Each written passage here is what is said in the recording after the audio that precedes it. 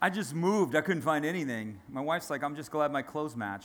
So anyway, it's 46 degrees this morning in Miami, and we didn't know what to do. We were freaking out. We don't know what to do. Temperature drops below 50. We're all like, what? What? Is it the Ice Age? What's happening? I want to welcome everybody watching by live stream. We're really glad you are here with us, and we want to encourage you to share the stream. All y'all that are here with us this morning as well. I'm very grateful to have you. Very blessed to have you. And we're taking a little journey through the book of Jonah. Jonah, the Bible is filled with people they just blew it, right? They just made a mess. And Jonah is one of those guys who made a mess. There's lots of stories like this. So if you think you're the only person in the world that's made a mess, you're crazy. The Bible especially is filled with that. So the Bible tells it like it is. It just shows you everything, good, bad, and ugly. And so he had made a mess and he thought he blew it. And God told him to do something. He said, I'm not doing it.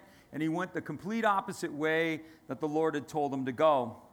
A lot of storms came into his life. Storms came into the lives of the people around him. Cost him a lot of stuff. Cost the people around him a lot of things. And he thought he blew it. A storm was upon the ship where Jonah was. And he had a word from the Lord that he should be thrown into the sea. Sailors didn't want to do it. But it kept getting worse. And eventually Jonah was thrown into the sea. And God sent a fish, not a whale, a great fish to pick him up and take him. And from God's perspective, because Jonah now was going to do what the Lord asked him, the Lord was sending a supernatural turnaround in Jonah's life. But from Jonah's perspective, he had no idea what was going on. The only thing he knew is he just got swallowed by a fish. And he thought, that's it. It's over. Right? And people are like, is this story real? Well, Jesus validated it. He validated Noah's story, and he validated this story. He says, Jonah was 3 days and 3 nights in the belly of a fish, so will the Son of Man be in the earth. People say, well, what kind of fish could it be? Could it be a whale? It's not a whale, because the Bible doesn't say it's a whale, so science has always been against this story. They're like, a whale's esophagus is only a certain diameter, and a man cannot fit down a whale's esophagus. Well, the Bible doesn't say it was a whale. It says it was a fish. Well, what kind of fish? Well, they believe it's hard because we're thousands of years removed from this story, so we don't know what species existed then that was capable of doing that. But one modern species of fish is something called a whale shark. It's not a whale, it's not a shark, it's just this big-looking fish that has this huge mouth. Anybody ever seen one? Right? They're as big as an 80-passenger bus. So if that fish can fit 80-passenger bus, it can fit one guy. And one of the most popular regions where this fish is located is in the Mediterranean and around the Red Sea.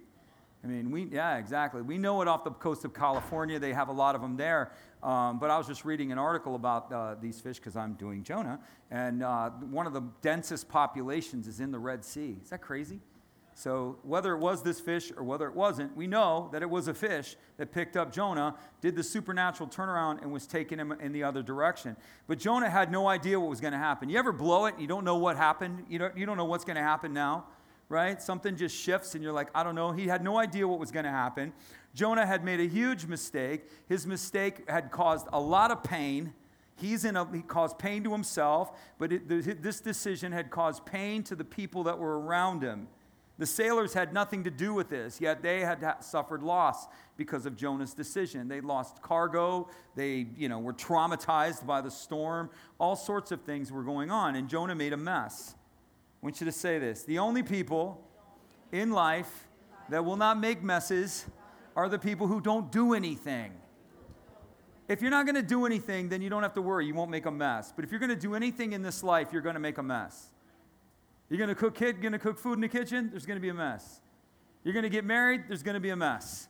You're going to have kids? There's going to be a mess. You're going to go into business? There's going to be a mess.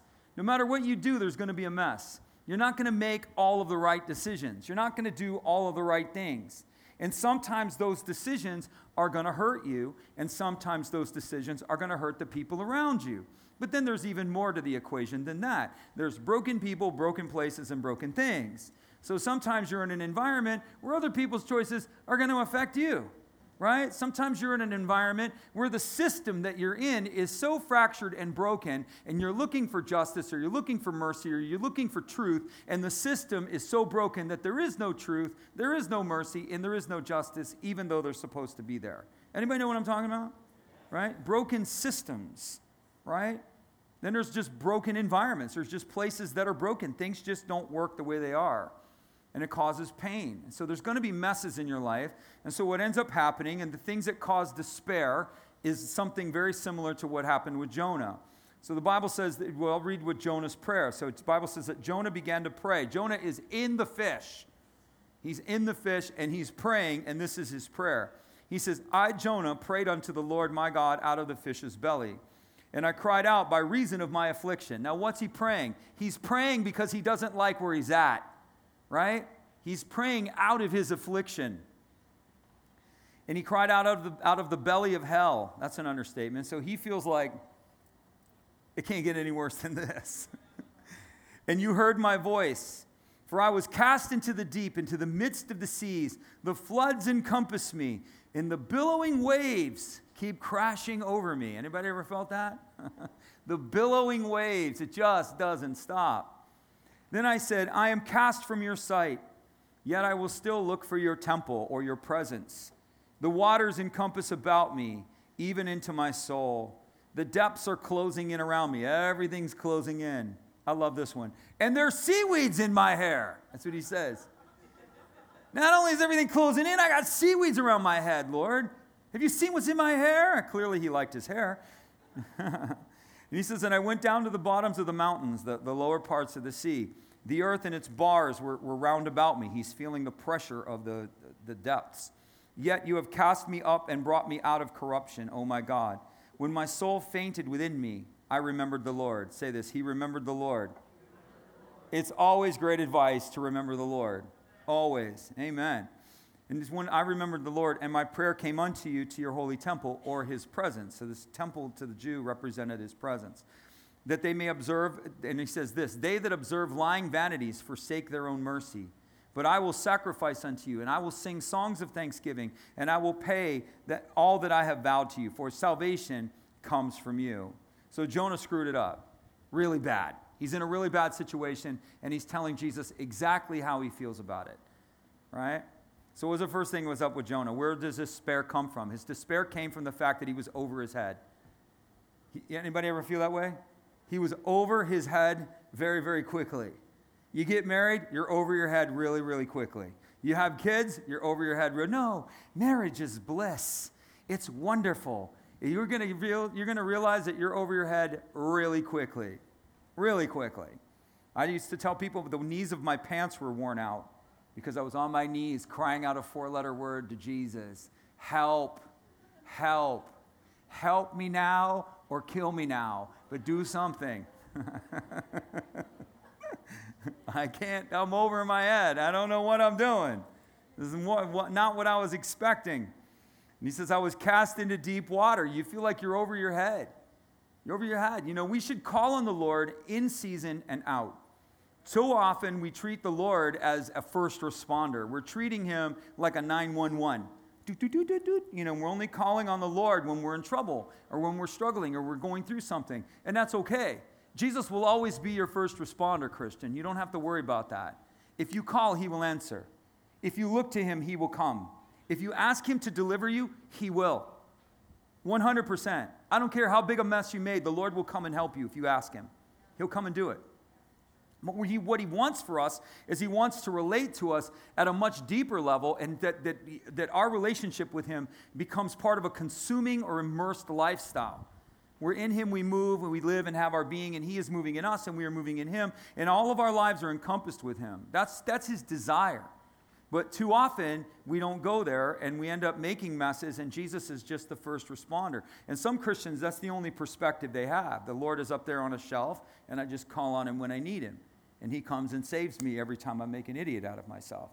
But that's not the design. What God wants to do is have a relationship with you, and he wants to lead you from victory to victory to victory to victory. This is his desire for you. His desire is that. So he was feeling overwhelmed because he was in over his head. He was feeling overwhelmed because he had hit rock bottom. He thought, it can't get any lower than this. He says, I have sunk to the bottom of the sea. Anybody know what I'm talking about? It can't get any worse. And so he's feeling overwhelmed. He's feeling despair. He doesn't have the answers. Feeling this pressure. He's in a circumstance he can't get out of. That's the third thing. He had no control. There was all this pressure on him, but he couldn't find a purpose to it. All this activity, but no clarity. So he had all these things happening around him, and he's like, what in the world's going on? I don't even know. All this pressure. What is this all about? Why am I under all this pressure? He had no idea how to turn it around. He says, everything is churning around me. This is what he's saying. Just churning. The mess is just churning. Just won't go away. Just keeps churning. The fourth thing he was overwhelmed. He says, I was engulfed by powerful waves that overwhelmed me. The Navy SEALs, anybody know we have Navy SEALs, right? Special Ops. One of the ways they train these guys, they put them in these rubber boats. It's crazy, right? The whole premise of the Navy SEALs in the beginning is to literally exhaust you to the point that you quit. They want you in that program only if you're willing to be there. You have to do whatever it takes. They're going to exhaust you. They burn you out. They completely do it. That's what they do. They run you till you drop. They make you carry logs. They run you in the sand. It seems like there's no, what functional purpose is there for me to carry a log up and down the beach? To exhaust you, to get you past the point to where you're now operating on a will to be there, and you're not going to break and you're not going to quit. And so one of the things they do is they send these guys out in rubber boats, right? They're out there in rubber boats in crashing waves. Now they know they're not going to make it past the breakers, but that's not the point. The point is to exhaust them. And so they're out there exhausting, and these guys are going out there for 3 hours. They're going up, and boom, the wave hits them and tips the boat over. Then another wave comes in, boom, hits the boat and knocks them over. And the drill instructor's on the shore with a bullhorn going, pick the boat up, get back in the boat, And so the whole time the exercise is pick the boat up, get back in the boat, get the boat flipped. Pick the boat up, get back in the boat gets flipped. This goes on for hours. And if you ever see these guys coming out of these crashing waves, they're literally dragging them out of the seashore. They're so exhausted. They can't even stand up. They're just so exhausted. So what happens when waves come at you over and over and over and over again? You reach a breaking point. This is what's going on. This is how he felt. So your feelings, if you feel like this, Jesus doesn't understand what you're going through, you're completely wrong. He knows what you're going through. He has an answer to the circumstances that you're going through. So he felt overwhelmed, and that overwhelmedness was what was causing him to despair. He felt rejected and alone. That'll do it. People reject you, you feel pretty down, don't you? A lot of despair there, a lot of hurt, a lot of heartache.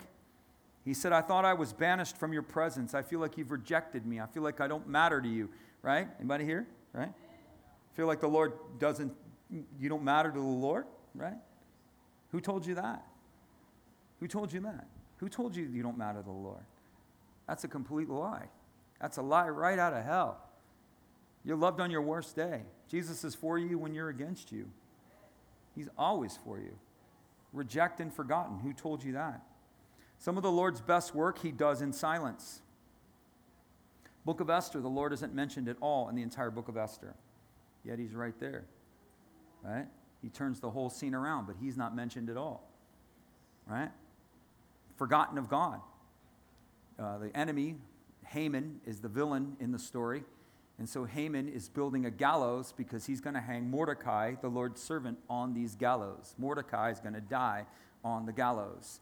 And so Mordecai tells the people of God to fast and pray because this guy Mordecai is manipulating the king to basically do a genocide on the Jews. And so he brings Esther in, who is actually a Jewish woman married to the king, and Mordecai is Esther's uncle, and she says, for such a time as this, you hold this position for this moment in time. God has brought you to this position in this time for this reason. And he says, see, amen, come on.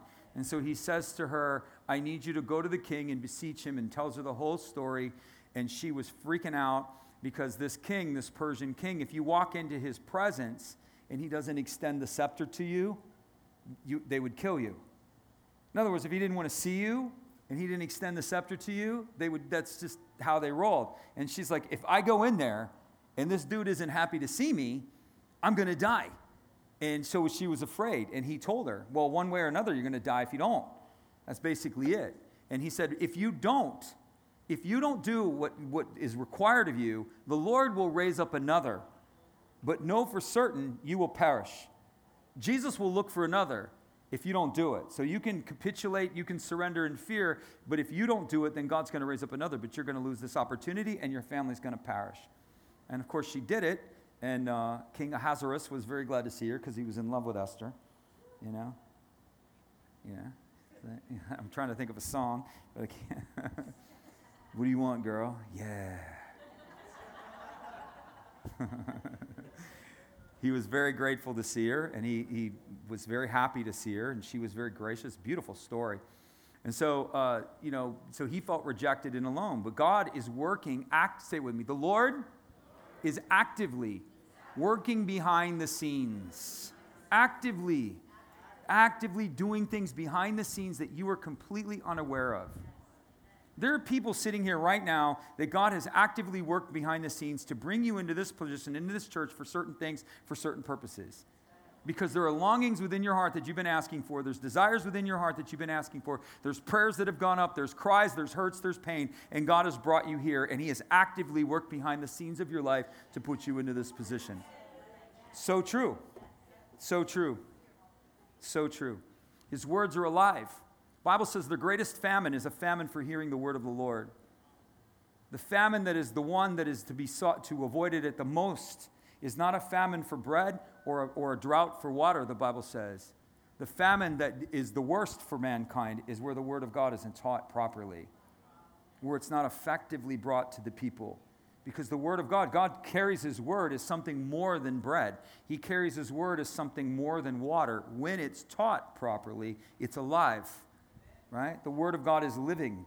Man does not live by bread alone, but by every word that comes forth from the mouth of God. The word of God is what brings life into us and makes us alive. Now, it can be taught historically, or it can be taught spiritually. It can be taught culturally, or it can be taught kingdom culturally. One way is effective, the other way isn't. And that's the deal. We seek to teach it effectively. We seek to teach it in a manner that promotes change, provokes change, and draws you unto who He is and who you are called to be. Life-changing, transformative, living Word of God. So rejected and alone he felt. I've been banished from His presence. He had regret. Number 6, I'll never get to see your holy temple again. He's like, I've lost it all. Nobody knows the trouble I've seen. I'm not coming back from this. And the Lord's like, no, that's not true. Then the 7th thing he was fearful. And he says, I was scared to death and I was afraid. I was drowning in water. I was choking and there was seaweed around my head. This word choking is an interesting word. In the English, it was an old English word called wergen. And the word wergen is where we get worry.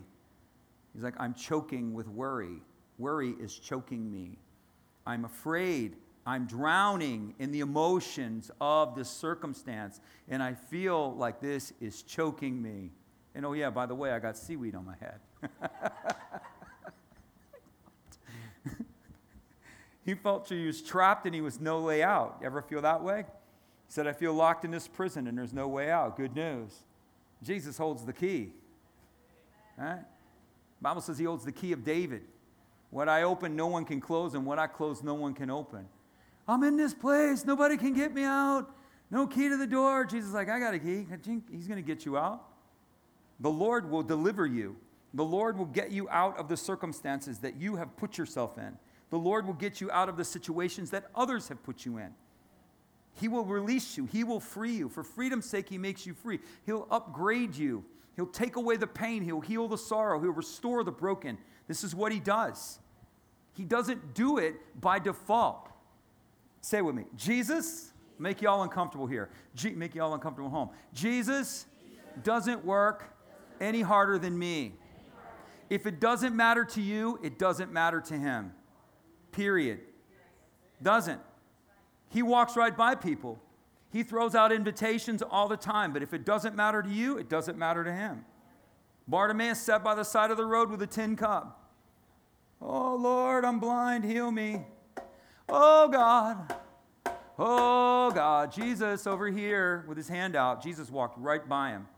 Didn't stop at all. until Bartimaeus cried a prayer and cried out from the heart to where it mattered to him. When he was willing to do whatever it took to change. When he was willing to do whatever it took, he was going to push past his vulnerability. He was going to push past his embarrassment. He was going to do whatever it took, but he was going to get what God said he could have.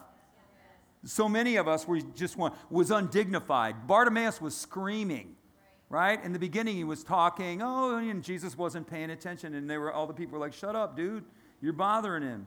And the Bible says that he realized that the Lord was going to pass him by. He realized that the opportunity wasn't going to stay there forever, right? This is my shot. And he banged the cup and he cried out all the more. And then all of a sudden Jesus stopped because he heard it from the depth of the heart. That cry he recognizes. He doesn't recognize the cry of a victim. He doesn't, because in Christ you're not a victim. I don't care what your circumstances are. You're not a victim. You are a victor, period. Period. You may have the lingering after effects of victimization, but if you will walk with the Lord and do whatever it takes, he will deliver you from the lingering after effects of the pain and the sorrow of your victimization. That's a fact. That's an absolute fact. That's who he is. Bartimaeus, when he heard the cry, he did it. You look at the woman with the issue of blood. If you guys know the story, she had a bleeding issue for 12 years. The woman's now broke. Talk about health care. She's broke. She didn't have any dollars. She's completely broke because she's tried to fix herself and she can't. And Jesus is walking by and there's a massive crowd of people and she's probably very, very weak because she's had a blood issue for 12 years. She's probably skinny as a rail, right? And she's probably, doesn't have a lot of strength in her at all. And there's this massive crowd thronging Jesus. Uns, uns, uns, uns, uns. I mean, he's rock star. People would be crowd surfing to just touch him, And he's walking down the street. This is the scene. The Bible says Peter was leading the way. You know what Peter was doing? Shoving people out of the way. Get out of the way. Get out of the way. Peter was like the bodyguard. He's like just chucking people to the right and to the left, right? Getting rid of them all. And Jesus is just cruising down the street, right? He has prayer shawl on. He's walking down the street. And people are thronging and touching him. This woman, the Bible says, was willing to do whatever it takes. She had no dignity. She had no dignity. She wasn't worried about her dignity. She wasn't worried about her vulnerability. She wanted to be whole. And she said, this guy's going to make me whole. This is the Messiah. And she got down on her hands and knees. She crawled through the crowd, and she touched the hem of his prayer shawl. And she was whole. She didn't even touch him. She touched the hem of his garment. And Jesus is like, who touched me? I love this response. This is one of my favorite stories. I tell this all the time because I like it. I love it. Peter looks at him and goes, what? Lord, the whole crowd is touching you. And you're asking us who touched you? The question is, who isn't touching you? Right? But somebody touched him with intention and purpose. Right? Right? Yeah? Big time in this story. He had the prayer shawl on. Right? It's called and they would wrap it around their fingers, called the talith. They would take the cords of the prayer shawl, and when they would pray, they would lift their hands, and it would create wings, right? They would take the prayer shawl and put it over their head, and when they would pray, they would do this. This is what a prayer closet is. When Jesus says go into your prayer closet, he's not saying go into your bathtub, right? Lock the door. They would put the prayer shawl over their head, and they would cover themselves with the prayer shawl, and they would intercede from the closet or for the hidden place, right? It's another story. But they would take the tzitzit and the talith, and they would wind it around their fingers, and they would walk. Jesus was probably walking with the talith, and he was walking down the street, and she reached and she touched the hem of her garment. People always wonder why she touched the hem of her garment. Because she was an observant Jew. She'd been raised in the kingdom. She knew her word. And the Bible says that when the Son of Righteousness comes, when the Messiah comes, he will have healing in his wings. In his wings. Where did she touch his garment? On the wing. Right? She's like, I don't have to touch his head. I just got to get to the wing. Right? And she touched his wing, and he looked at her and he called her daughter. Called her daughter. I think that is the only known. I think there might be another one, but that is one of the only direct quotes where Jesus called her daughter. He called anybody daughter. Why did he call her daughter? Because she knew who she was, she knew what was hers, and she knew who he was. Everybody else, whatever, they were common. But this is a daughter. That's a daughter right there. This daughter knows who she is. She knows that's her inheritance. She knows that belongs to her, and she's willing to do whatever it takes to get it. And she doesn't care what anybody thinks. Scrawny little daughter crawling on the ground got something nobody else did because she knew who she was. And she knew who he was. Right? It's true. So true. Do you know who you are? Sons and daughters? Do you know who you are? Why do you capitulate yourself to a culture that is not your own? Why do you subordinate yourself to voices that are not your father's? Seriously. Seriously. We're bound. We're Christians. We're heirs of this world and the one to come. We can't manifest glory or power at all because we are constantly capitulating and serving voices of the culture. There's 3 cultures: kingdom culture, world culture, and hold your chair, church culture. And the Christian has a choice. You can serve any one of them. What's happened in the most recent 2 years is that we have served the voices of the culture. Fear has been projected, and the church has capitulated itself to fear. And now we've come under the jurisdiction of fear, the dominance of fear, and the authority of fear. To who you submit yourself is to whose master that's what the master becomes. We yield ourselves to voices that are within this culture. We bow ourselves. We become culturally relevant, but kingdom irrelevant. I know it's going to get quiet, so let me say it again. We become culturally relevant, but kingdom irrelevant. Oh, we're culturally relevant. We got Ferraris on the stage, right? The pastor bungee cords down off the platform. I mean, we're culturally relevant, right? You want smoke machines? We got them. We got them. You want disco balls? We got them. We got them. But that isn't what it's all about. It's not even about Jesus. It's about kingdom and power. Christ alone is exalted, but he has come to bring kingdom and power. The kingdom is here.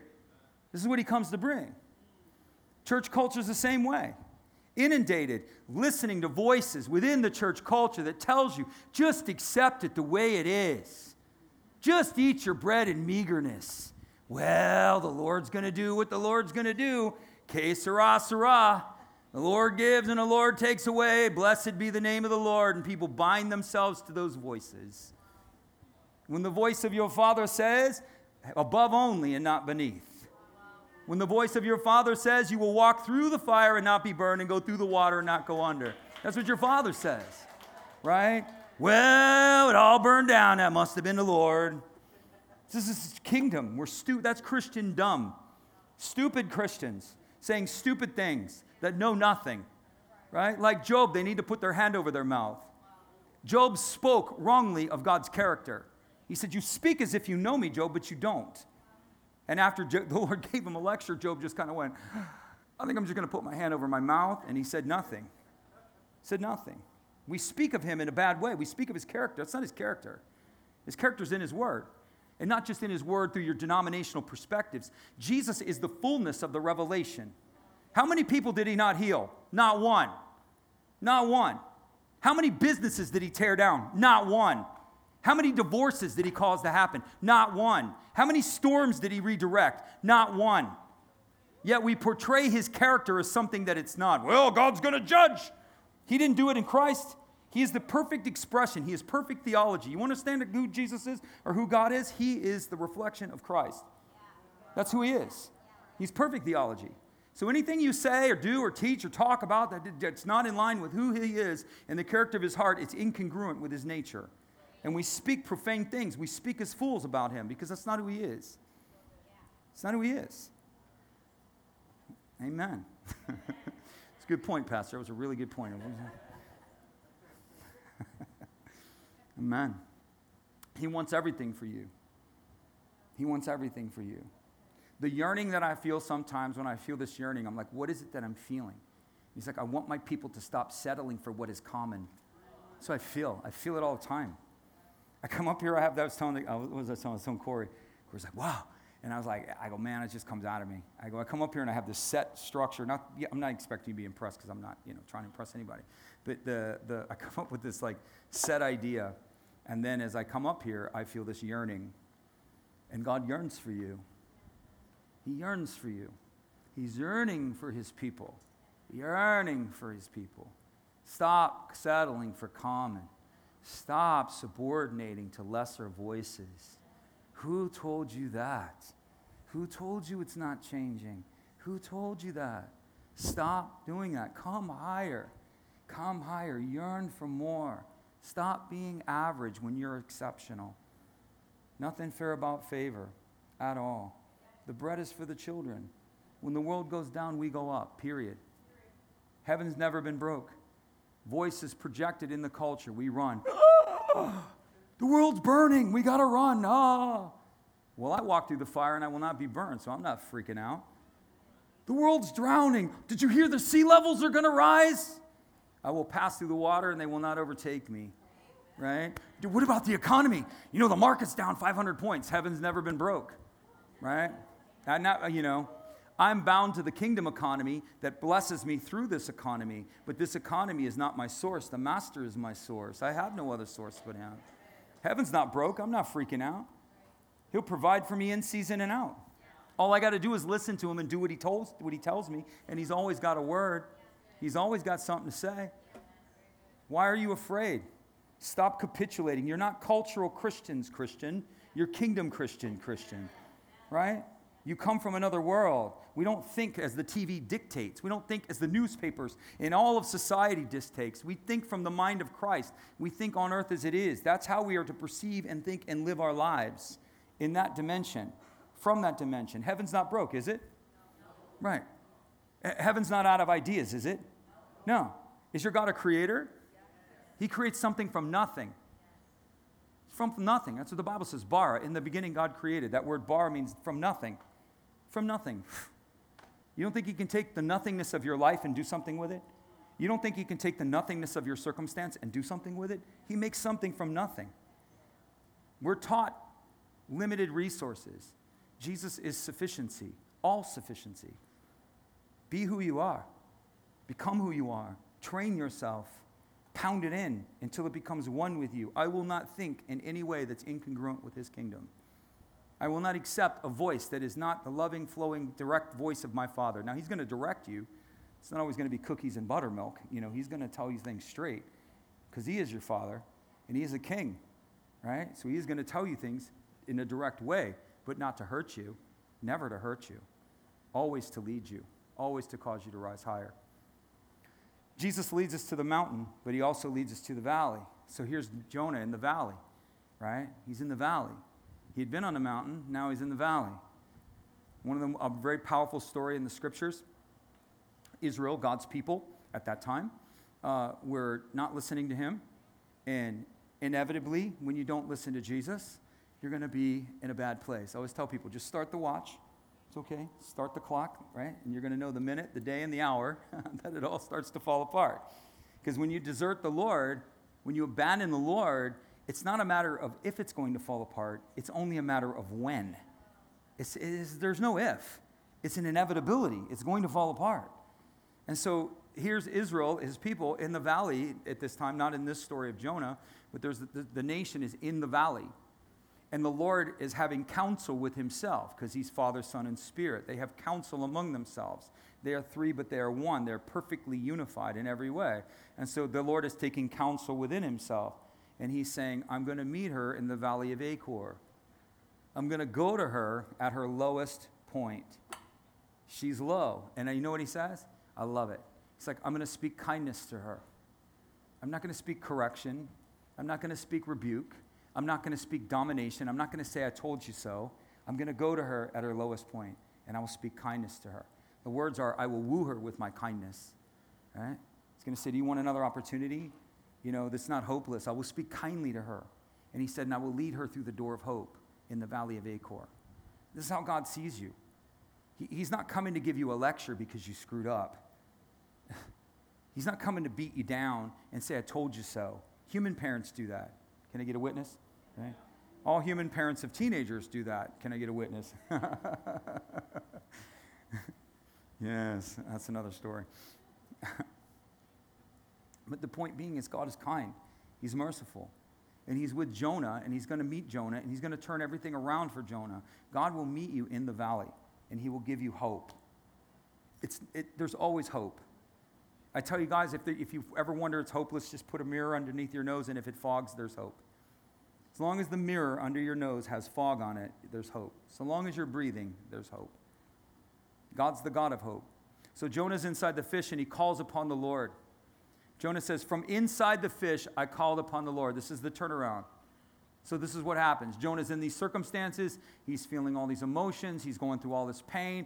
Everything's a train wreck. And the train wreck happened because he chose it. And so he realizes that he is powerless to turn this around. And so he calls on the Lord as God.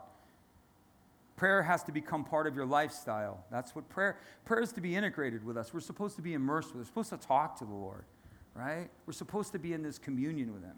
It's not these holy, righteous, oh, I got to get down on my knees. Prayer's breathing. It's communion. That's what it is. Lord, what are you saying? What are you doing? Right?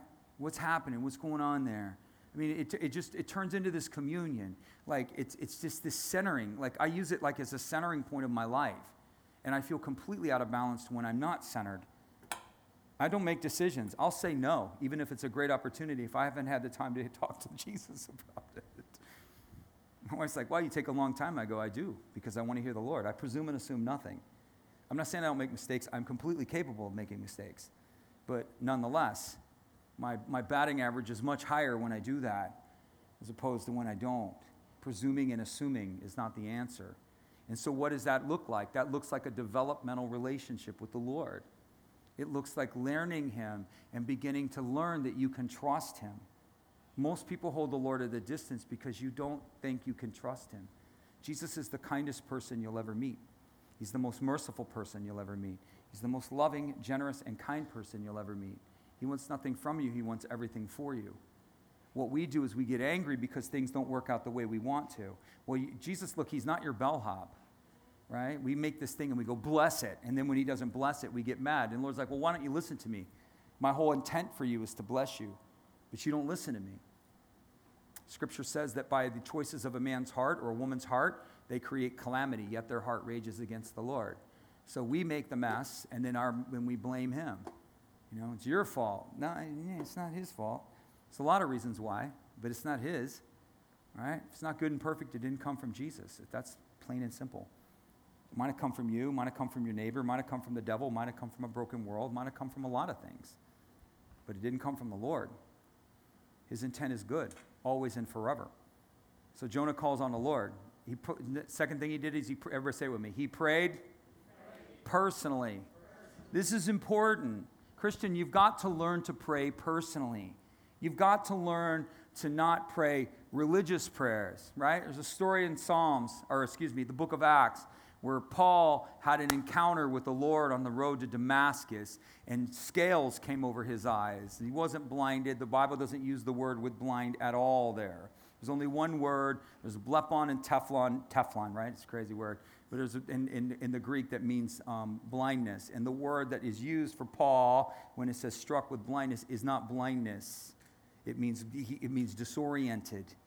Right? So people say, well, God struck Paul with blindness. I'm like, and you did that research where? That's not what the text says. He was disoriented. Nonetheless, Paul is struck with disorientation from the Lord, and he begins to pray. And the Lord goes to a man and says, I want you to go to this town and find the guy named Saul, and I want you to pray for him. And the guy's arguing with Jesus. He's like, he's having a spiritual encounter, and he's saying, Lord, this guy's killing Christians. He's like, you want me to go to him? And the Lord says, yes, because he's praying. Now, what's so important about that? Paul had done nothing his whole life but pray religious prayers. You understand that? So it's very clear that he's praying a different type of prayer here because Jesus is recognizing a different type of prayer. Go to him because he's praying, right? Paul, for the first time in Paul's life, he was probably praying something from the heart. He was probably praying something meaningful. He was probably praying something that was relational, because all he had ever done is pray ordinances and pray prayers of religious decree, right? Jonah prayed personally. You have to develop a prayer life. It's just communion. It's just conversation. You don't have to be on your knees. If you want to be on your knees, fine. You want to be on your feet? Fine. You want to lift up hands? Fine. There's different ways of praying. The easiest way is to be in communion. You're just in relationship. Good morning, Holy Spirit. Good morning, Father. What do you have for me today? Right? And being in communion with him. What do you say, Lord? That's why prophetic is so important in the life of the Christian. The prophetic voice of God in your life is extremely important. Not me prophesying or someone else prophesying, but you learning to prophesy. Your sons and daughters will prophesy, right? What is Jesus talking about when he lays that out there? He's saying, I want to connect my people with my voice. I want to connect my people with my spirit. And so God wants to enable you to hear him. That's what he wants. You are already enabled. If you're a born-again believer, you already have it. The office of the prophet. You have the gift of the prophet, the ministry of the prophet, and the office of the prophet. Now, all y'all don't have the office of the prophet, but all y'all have the gift of the prophet if you're a born-again Christian. It's given to you.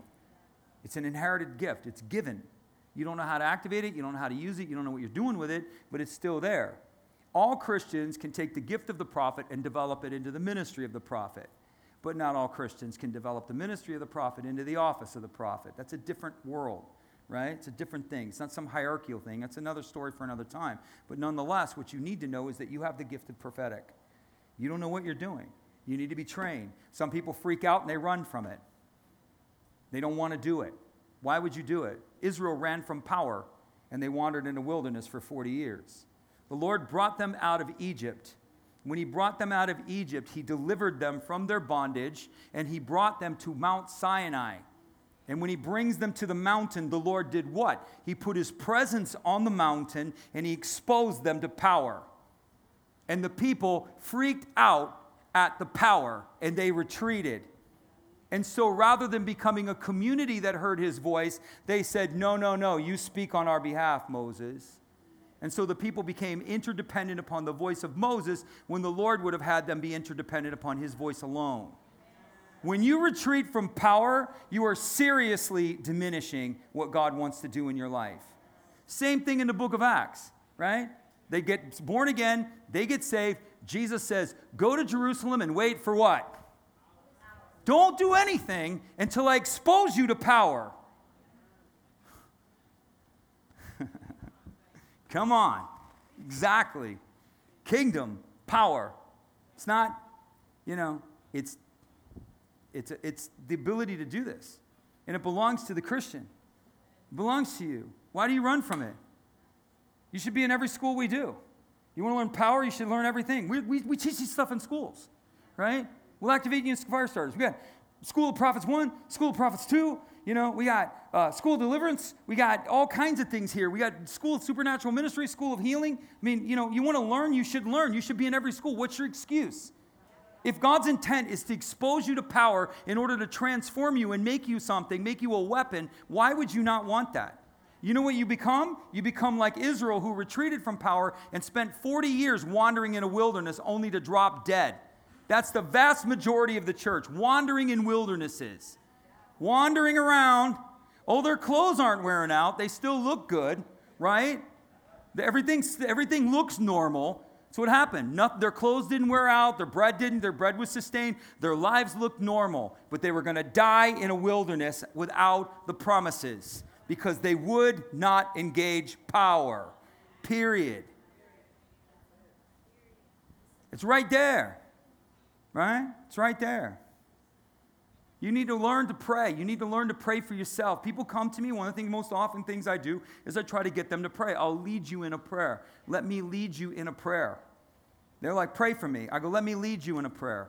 Why? Because you don't need to be codependent upon me praying for you.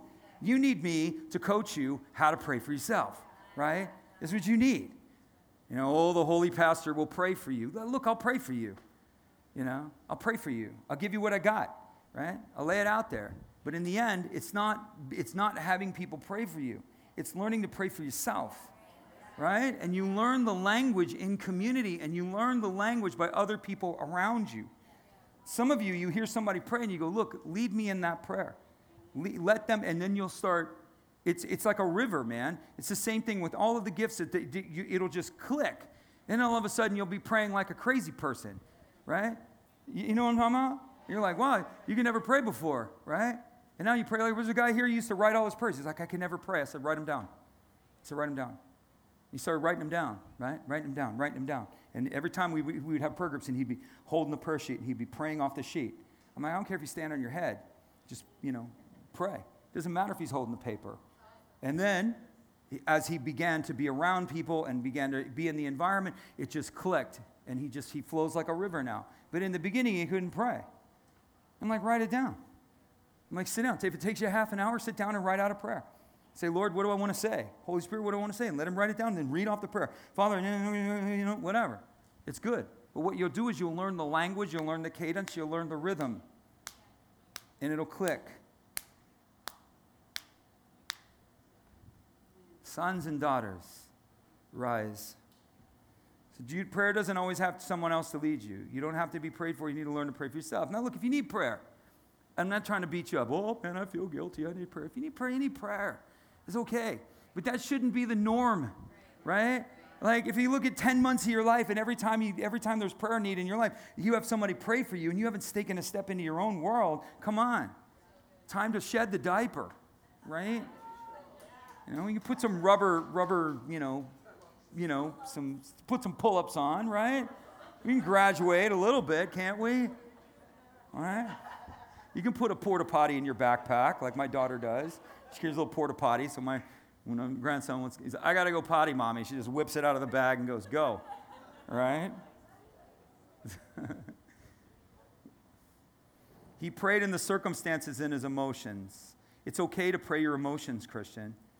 It's okay. We think, O most solemn and reverend God, I do not seek to offend you today. If there's any mercy in your heart, and if you just have any grace in you to look down upon me, this worthless child, this worthless servant who can never do anything right, I just ask you to see me and hear my prayer if it's not too much for you, if you're not too busy today. That's how we pray. He doesn't hear it. He'll never hear it. He doesn't hear the prayers of the victims. He hears the prayers of the sons and daughters. Father, I come before you. I'm your son. I come righteously before the throne of grace. Boom. I come off that context, and you're going to see heaven will move over those prayers. He doesn't move on would you, could you, should you. He doesn't move on whys. He moves on sons and daughters' prayers that are coming from the position of inheritance. He moves on that. That's what he moves on. So in the scripture, 1/3 of all of the prayers in the book of Psalms are laments. A lament can be a sorrowful prayer, but a lament can also be a complaint. So almost the entire book of Song is singing and praying. And 30% of the songs and the prayers are complaining. Say it with me. Complaints go up. Right? Do you know why complaints go up? Because look to your right, look to your left. No one on either side of you can do anything about your complaining. The only one who can do anything about your complaining, his name is Jesus. He's the only one. So my complaints go up. Occasionally, but then I always remind myself, dude, what are you doing? Tell the Lord. And I tell him my situation. What it does when you're communicating with God is you're opening up the avenue, not so much for you to be heard, right? It's important for you to be heard, but what's more important is that you hear him, right? Because he can instruct you from that context. He can instruct you from that position. Lord, I'm choking. Lord, I'm afraid. Lord, I'm alone. Lord, I'm overwhelmed. Do you have any indication why that's happening, Lord? No, I don't. Would you like to ask me? Okay, why is this going on? What's going on here, Lord? It's okay. 30%, this is what Jonah was praying. I'm choking. I'm freaking out. I feel alone, and I feel overwhelmed. It's okay to pray that way. He prayed scripture. 8 times in that prayer, he quotes the book of Psalms. So that's that prayer I read from Jonah. There are 8 quotations from the book of Psalms in that prayer.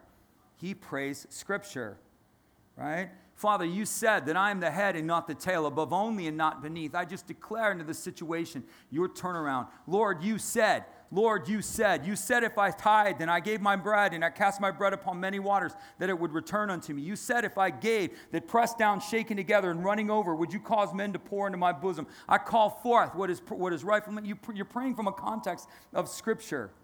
You're putting him in remembrance, which is what Isaiah says, of his word. Does Jesus forget? He says, put me in remembrance that you and I might contend together. When you pray Scripture, you and Jesus come into agreement about what you're praying about. You're saying the same. You pray Scripture. I hear people sometimes they want to get married. I'm like, find a story in the scripture and pray that and watch him move. Yeah. I'm waiting for my Boaz. Well, what does that mean? What does that mean? No, really, what does that mean? No, seriously, I've heard that quote so many times. I'm like, what in that story are you giving the Lord as well, I just want to meet a Boaz. You're doing it wrong. Read the story. What did she do? Where was she at? What was going on? Right? I'll give you one, ladies. No, this should be more on the men's side. One of the things when she went to meet Boaz, because Boaz started inviting her somewhere, Ruth, or Naomi, in the book of Ruth, and he's inviting her, and it said she bathed. She bathed. What does that mean? She bathed, and then she showed a little real estate, right? She gave a little shoulder, right? Right? That's true. Read it. What part of that story are you identifying with? Has Boaz asked you out to dinner? Take a bath. What's that mean? Don't look like Frida Frau when you're going out with a dude, right? Well, I'm going to wear my broom skirt because I want to look sanctified for Jesus. We're not going out with Jesus, and Jesus would probably tell you to change your clothes too. Do something with your hair, right? See Hadassah. She'll help you out with that. She has a salon. You need clothes? There you got some, with all kinds of stuff, right? Help them out. Find a story in Scripture and pray it. Mine was Isaac. I said, I want to be serving you. Isaac was meditating in the field, and he looked up, and here came Rachel.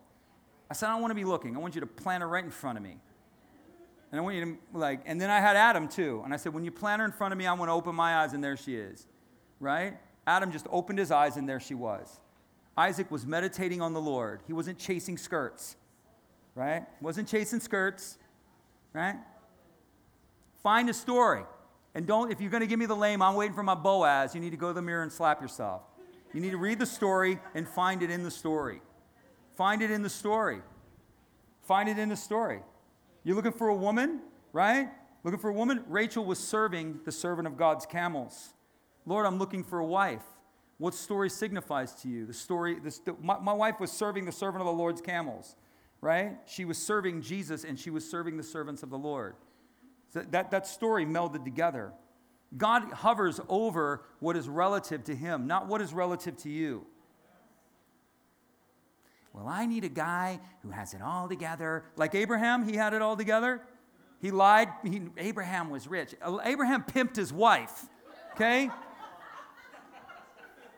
Just saying, right? Abraham was clueless for the first part of the marriage. He didn't know where he was going. Well, my husband's going to know where he's going, and he's going to be a holy, dignified man, and he's going to this, like Abraham, right? He didn't know where he was going, had no clue, had no direction, completely directionless, but he loved Jesus. No clue, no direction, but he loved Jesus. Jesus is qualifying it on a different basis than you are. He's matching hearts. He's not matching lifestyles. He's not matching economics. Those things matter, but they subordinate to the heart. He matches hearts. True. We marry like the world. You know, we're all looking for it. The guy's looking for a Barbie, and the girl's looking for Elon Musk or some hugely successful person. Whatever. I don't know if that's your thing or what, but somebody that holds status and wealth and power, right? And then the dude's looking for like the Instagram queen. So, you know, he's looking for that. It's like, it's vain. It's empty. It's shallow. It won't last because it's built on the wrong foundation. I'm not saying he's not good looking, you're not good looking. I'm not saying you're not attracting. You should be attracting. But the attraction is based upon the heart.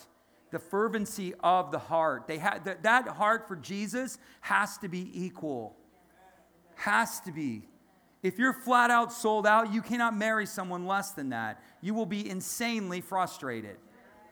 You'll be feeling like you're dragging a sack of potatoes with you the whole time. You have to marry in that context. And you cannot wait for perfection. Wait for perfection. It's not going to be perfect, people, right? He's going to be clueless. She's not going to have it all together. You know, she's going to need to bathe because she just came from the field, right? She might have a little nangled hair, like, Find a story in the Bible and pray that. Ask the Lord. Ask the Lord. Right? Ask the Lord, show me a story in the Scripture. Show me. And delve into it and define the portion of the story that is yours to own. Not lame. I want to be like Adam and Eve. Well, what part of Adam and Eve? I want to be like Rachel and Isaac. Well, what part? I want to be like Jacob and Leah, or Jacob and Rachel, or Isaac and Rebekah. I want to be like Jacob and Rachel. Well, what part? What part? Which part? I want to be like Ahasuerus and Esther. Well, which part? Which part? Which part of that story do you want to be like? So that's enough. We say these framed quotes. This is why, ladies and gentlemen, heaven doesn't move. It sounds religious. It sounds so happy. Woo, she's waiting for her Boaz. It sounds like what? What does that mean? Like what? Heaven moves over context that is appropriated to him, not quippy sayings that make us feel good and it makes it seem spiritual. I don't know who that's for. Somebody want to get married here? Anybody want to get married? Yeah? Looking for married? Right? I'll give one to the men because I know all the ladies are like, well, I want to be, So guys, you're supposed to grow up. Gentlemen, you're supposed to grow up. You're supposed to, I know this is going to sound like I'm cursing, get a job. And you're supposed to take a wife. You're supposed to grow up, get off the Xbox, right? You don't need a Monday to Friday on the Xbox. You need to grow up and get off the Xbox.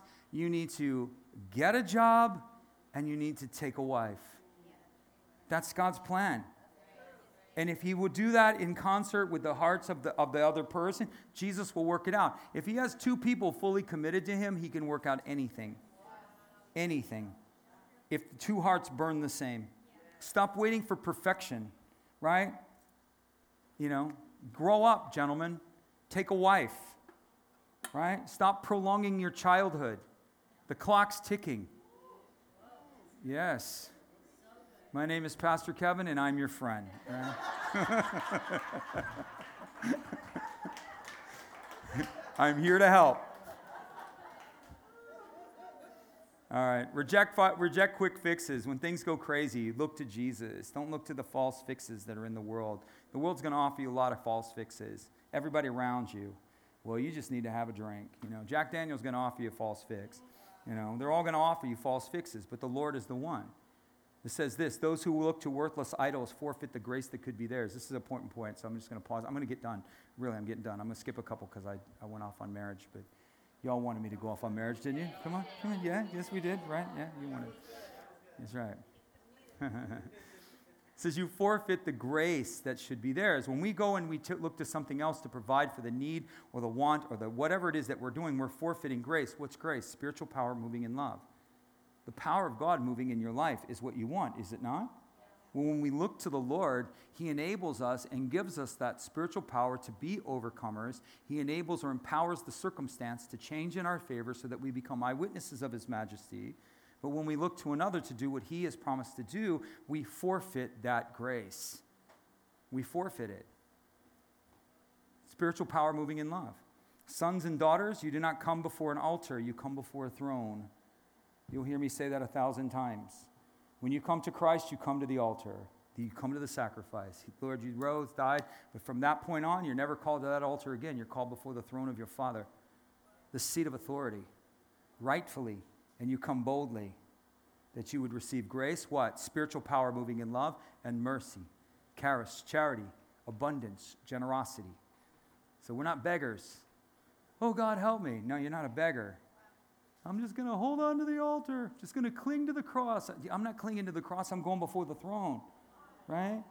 He's not on the cross. He's on the throne, right? He's not in the tomb. He's on the throne. Just a thought. So lastly, give thanks in advance. I got a prayer for you. I'm going to lead you in a prayer.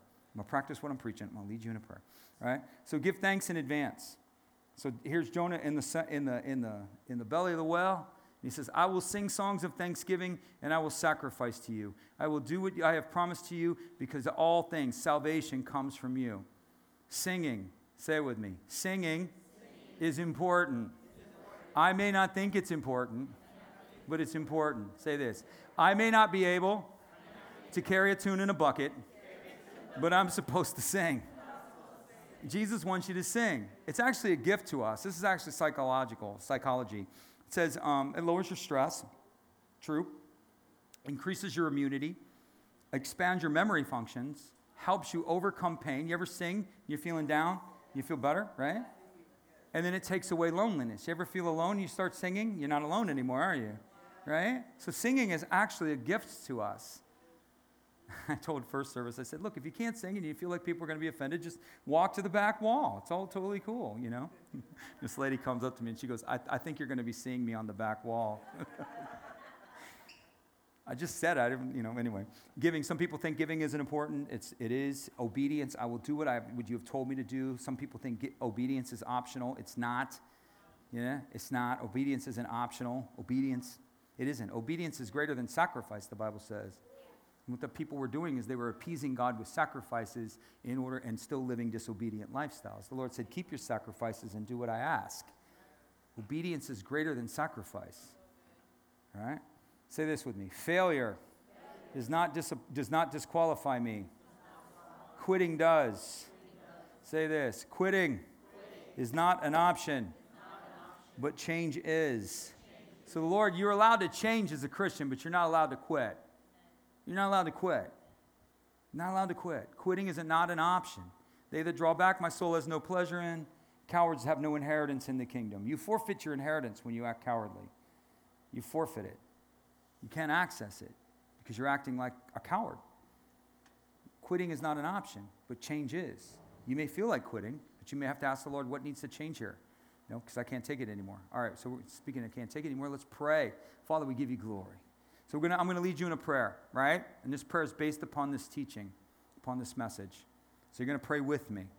Say this. Father, I commit my ways to you. You are the source of my life. I reject all false idols.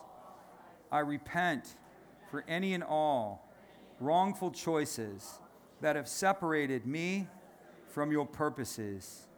Illuminate my heart to the right way, and I will follow. Deliver me from the deep waters. Turn my circumstances around. Turn my sorrow into joy. Restore my losses. Let's just say that again. Restore my losses. And grant me the courage and the wisdom to go a different way. Restore those who have suffered losses as a result of my failures. Failure does not disqualify me. Quitting does. So I choose not to quit. I choose to learn, to grow, and to follow your ways and not my own. In Jesus' name, amen. All right. I'm going to pray. We got a prayer team. Yeah, come on. We can clap. I feel like you're a Russian princess, Connie. Like, Kanushka. Thank you so much. Let me bless you guys one more time. We got a prayer team. If you need prayer for anything, we got the class at 4 o'clock. If you want to come back for that, and I encourage you to do so. But then one more prayer. May the Lord bless you in the name of Jesus. May the Lord keep you. May the Lord cause his face to shine down upon you. May the Lord be gracious to you in every way. May he give you peace, and may you forever live within his favor. In Jesus' name. God loves you. We love you. Have a great week. Amen.